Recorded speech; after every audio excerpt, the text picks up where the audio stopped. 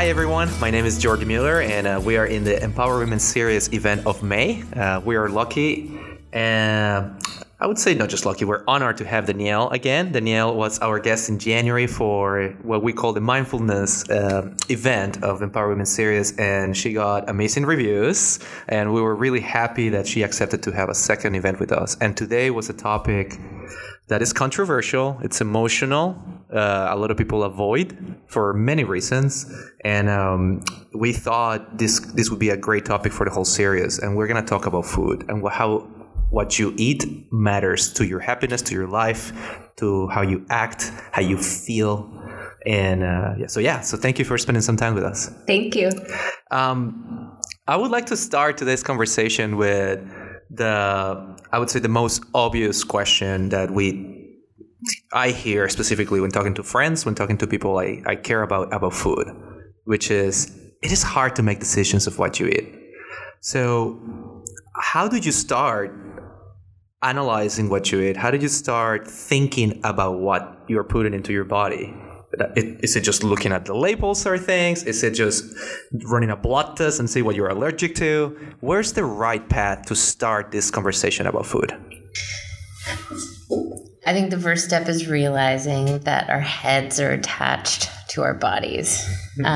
One thing we talked about when we all sat together this afternoon was about how in today's society we're operating as two separate entities, the head and the body, and stopping to say, what is my body saying? What is my body saying? And we just don't often listen because there are things that are louder, like the vibrating of our phone or the shouting of our child or the alarm going off on our phone or the meeting reminder. And we run from these things, from, commitment to commitment and obligation to obligation. And in the midst of it, there's one little voice that we forget to stop listening to. And it's the voice we probably heard as children, but through a variety of reasons, whether we grew up in families where we were not listened to, or maybe you were so listened to that it never occurred to you that you had to listen to yourself. It's a different series of circumstances for everybody. But the first step is realizing mind and body are attached. And is your mind listening to your body?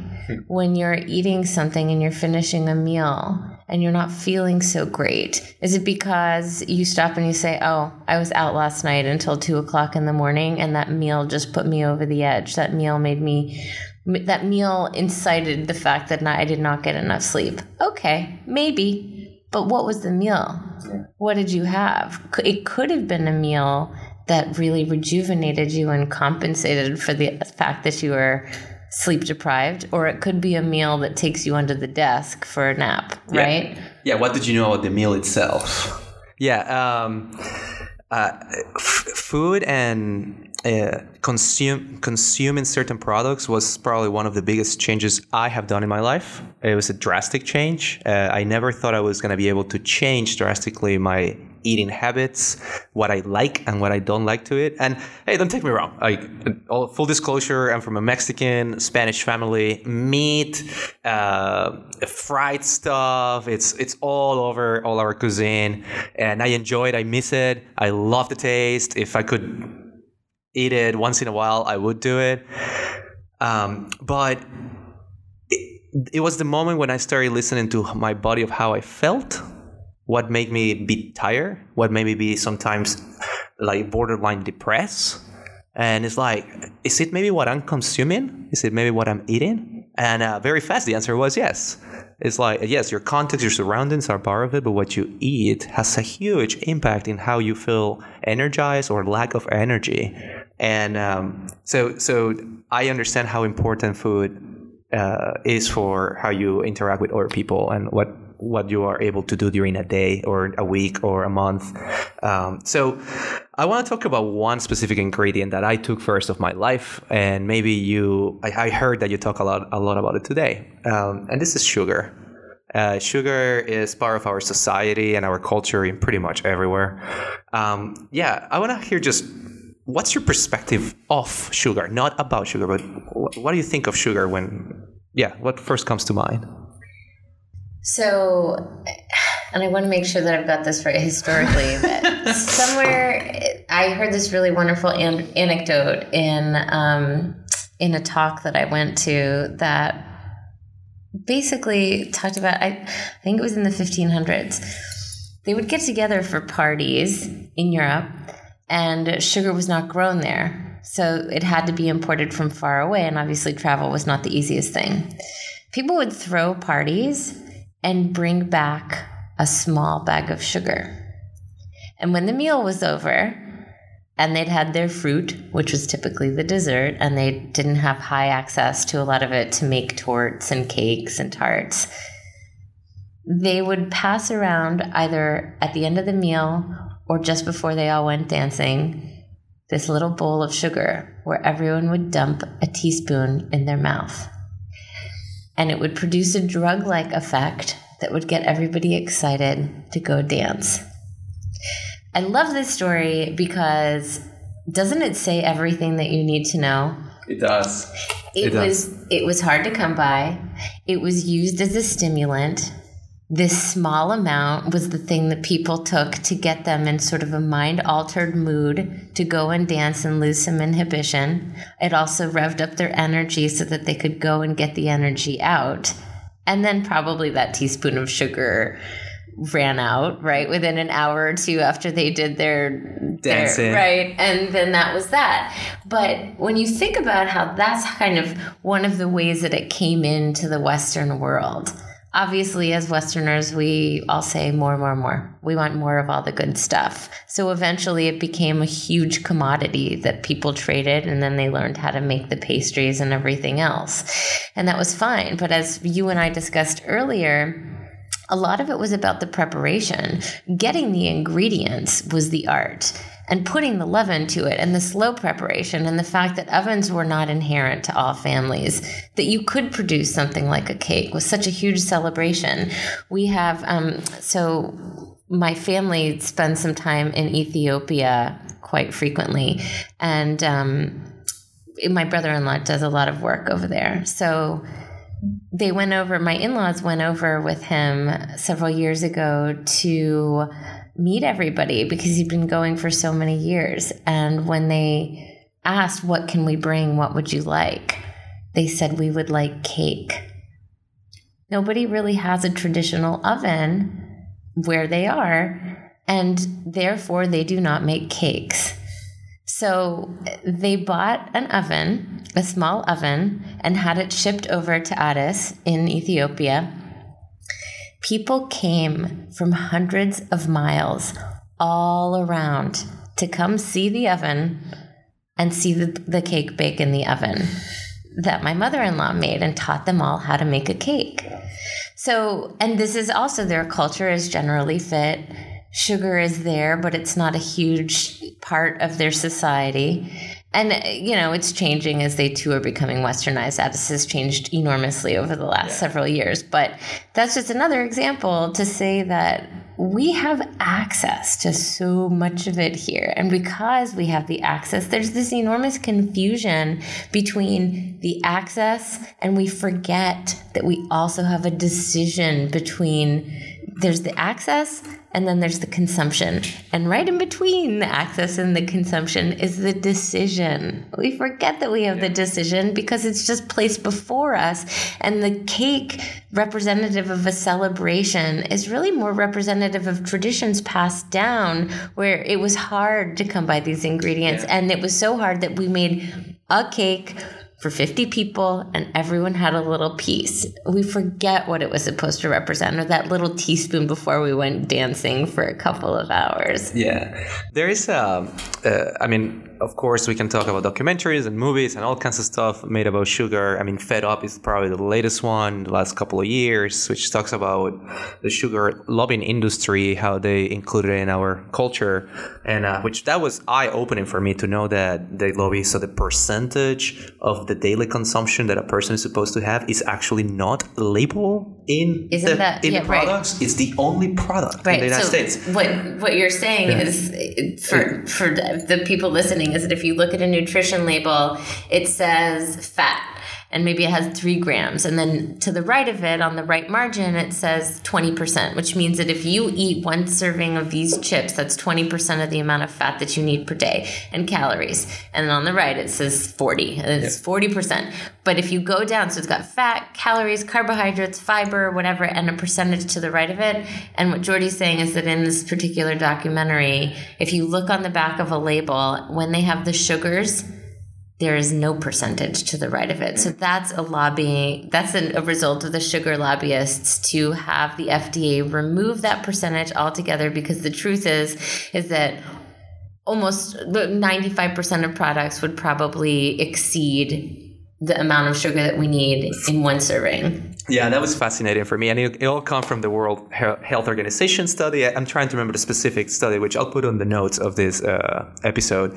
But yes, it was like the average American consumes the 22 grams that they're supposed to consume in a day with 9 a.m. in the morning. So that was fascinating for me to know. So yes, that was interesting. Now, sorry. Go ahead. I was just going to say there's sugars in things that we don't realize. Like there's sugars in cheese. So you look at our dairy consumption. There's another great documentary called Forks Over Knives that's available on Netflix, and we talked about it this afternoon during the meeting. They talk about dairy consumption. The dairy consumption that we have now in 1 day is more than what the FDA recommended in a week. So sugar through the lactose is also another kind of hidden way that we're taking it in that might trigger a craving for a larger sugar. And there's so much information to talk about food. This is one of the things that once you start, adventuring in the space of researching what you're eating, you are kind of like you can get like paranoid about what you're eating, because everything has a purpose for being in front of you in the grocery store, in the market. And if you don't know what you are consuming what they want you to consume. And by they, I mean really big companies that's what they do. So I want you to, if you could, just differentiate between, because we've been trashing basically sugar right now, processed sugar and natural sugar. And I see a big difference in that. I don't know if you see a big difference in that. Well, there's a big difference. So if we're talking, it depends on what kind of natural sugar we're talking about. If we're talking about getting our natural sugar from an apple or a piece of fruit versus a natural sugar from dates or dried fruit or from date sugar or coconut sugar, it's all about the concentration, right? So a dried fruit, if you've seen a hydrated fruit, right, it'll take you a few minutes to eat a whole mango, and that's a pretty good amount of sugar, versus a dried mango will take you 2 seconds to eat. A dried out version is maybe the equivalent of a quarter of a mango. So I apologize for all the guests that we served dry mango today at the event. No, it's still delicious, and everybody was probably looking to have their sugar craving satisfied. That was a better alternative than cookies, right? So it's a concentration. So it's about the concentration, and sugar is sugar. Table white sugar that's been bleached and processed excessively is definitely insulin's worst enemy and your body's worst enemy. And if you're having a date, it's a better version. If you're about to go for a run and you need a boost of energy and you had a couple of almonds and a couple of dates, that would get you through your run and you'd be super, or you could even take a long run with that. If you chucked a spoonful of sugar in your mouth, it would probably give you a burst of energy and then you would fall soon. So you can see how the body metabolizes and processes differently that way. I got a piece of advice regarding sugar once, which I still carry today, and this was probably 3-4 years ago, which was think about sugar coming into your body with or without fiber. And when it comes with fiber, like if you eat a piece of watermelon, it's completely different than the juice of watermelon. And the sugar is the same, but the body processes the fiber differently, and it doesn't produce insulin. That's why they say don't buy juice, eat the fruit. Exactly. Yeah, same insulin effect. So that's what I think. I don't drink juices now, which it's I do not want to get into that because we're not in that business. Okay, so let's move the conversation to what I guess the educational part and maybe little tips that we can give people on how to start aligning your brain and your gut. which from what I heard, that's what a lot of people are talking about after the event, how to align your brain and your gut. So there's a gut-brain connection. You actually have a nerve that goes from your belly to your brain. And I knew it. Yes, absolutely. They call the gut the second brain now. That's what Eastern medicine is really focused around. And functional medicine, if you've heard that term, is basically a Western trained doctor who focuses on the gut first as kind of the core solution to whatever the adjunct problems are. So knowing, for example, if you've had a lot of antibiotics in your life, or you have antibiotics, one of the things that I shared with people when we met was, for every round of antibiotics, you want about 6 months of probiotics. If you've had excessive antibiotics, there's some other amino acids that you can take, such as glutamine. Glutamine repairs the lining of the gut walls, and antibiotics break down the lining of the gut walls. Why do we want strong gut walls? When they're loose, the food and the nutrients actually pass through them, and your body doesn't absorb any of the vitamins from the food that you just took, or the nutrients at all. So you're basically taking in the food, processing the fat and the calories with no nutritional backing whatsoever. So you want a strong gut wall, and glutamine will do that for you. You don't want to take it every day for the rest of your life, but sometimes like 4 to 6 months of glutamine and then 4 to 6 months off, depending how your gut goes. And probiotics. This is one way to strengthen the gut, and that they're finding more and more now. You can easily Google the connection between depression and a weak gut. And what does it mean to have a weak gut? So we have bacteria inside of our gut, and we're always looking for the balance, these little bugs that live in there. And the balance can be thrown off. When you have antibiotics, it kills the bad bacteria, but it kills the good as well. So when the good is gone, we need to bring the good back up. Other ways to bring it up, fermented foods. We talked about things like kombucha, kimchi, miso, sauerkraut. These are all different cultures, iterations of the fermented items that sort of restore balance. And, even with that, so some people can't have the fermented foods because it causes them gas, or they have something called FODMAP. They have a sensitivity to certain sugars, because there are certain sugars, and not the same as table sugar. It's just a sugar, a food might produce through the fermentation process. And then some people are very sensitive to that. So you might go out and stock up your shelves on kombucha and sauerkraut, and then you're bloated and you're wondering why, and you may have overdone it. Some people just need a little bit. Some people need a lot. I think what you are very important, very subtly referring to, is that you also kind of have to try your body. You have to keep listening to your body, your mind, listen to it all the time. That's right. It changes over time as well. You can ask yourself at every meal, at multiple parts during the day, what is my body saying? What is my body saying? Yeah. And you can sometimes listen and sometimes not. And sometimes you say, quiet, I'm at a party. I'm going to have a good time. I'm not interested in you. Screw my gut. Right. But just learning how to listen is kind of a process that's unique. Did you talk at all today about the consumption of alcohol in your body? You know what? That was on our list and we didn't get to it. So alcohol is another example of sugar. Alcohol is a fermented substance and it creates its own sugars as well. What it also does is obviously it alters our brain a little bit too. So sometimes drinking alcohol, like if you're ever doing a cleanse or you're trying to just sort of wash yourself of some habits, they say not to have alcohol partially because of the sugars in it, but also because the inhibitions are lowered, you might tend towards making bad food decisions once you've had a couple of drinks. And I've experimented with this personally. I can attest. Like, even if I have a glass of wine, you eat worse. I will, at the end of the meal, I'm like, oh, laissez-faire, whatever. Well, let's just have what's one cookie? And it's fine. By the way, I can see you're French totally because you raise your hand. I mean, you cannot see it, you cannot hear it, I guess, but she raised her hand like, hey, guys, let's have a party. That's very French. There's a lot, yeah. So So basically, having look, some people really want to have a drink and it takes the edge off for them at the end of the day. And there's, nothing that we're talking about here and nothing that you're going to read or find should ever be considered a steadfast rule unless it's a rule that you've chosen to make part of your personal constitution. And when I say personal constitution, that's not a rule. It's like it's a guidepost.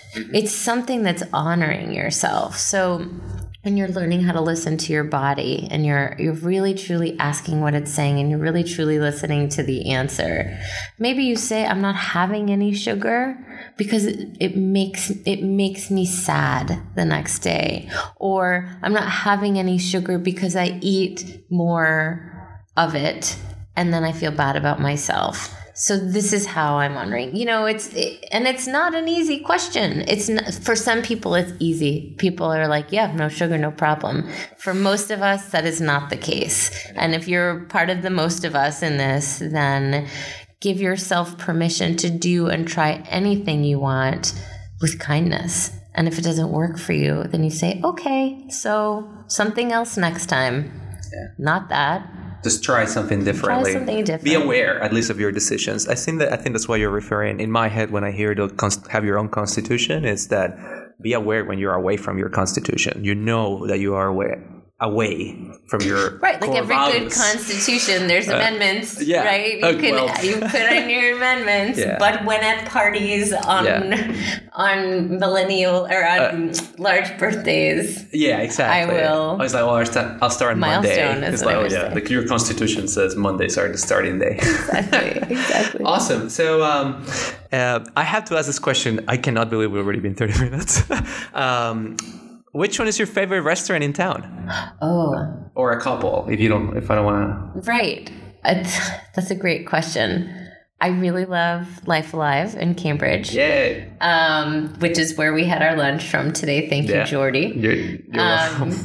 I like Whole Heart Provisions. There's one in Cambridge and there's one in Alston.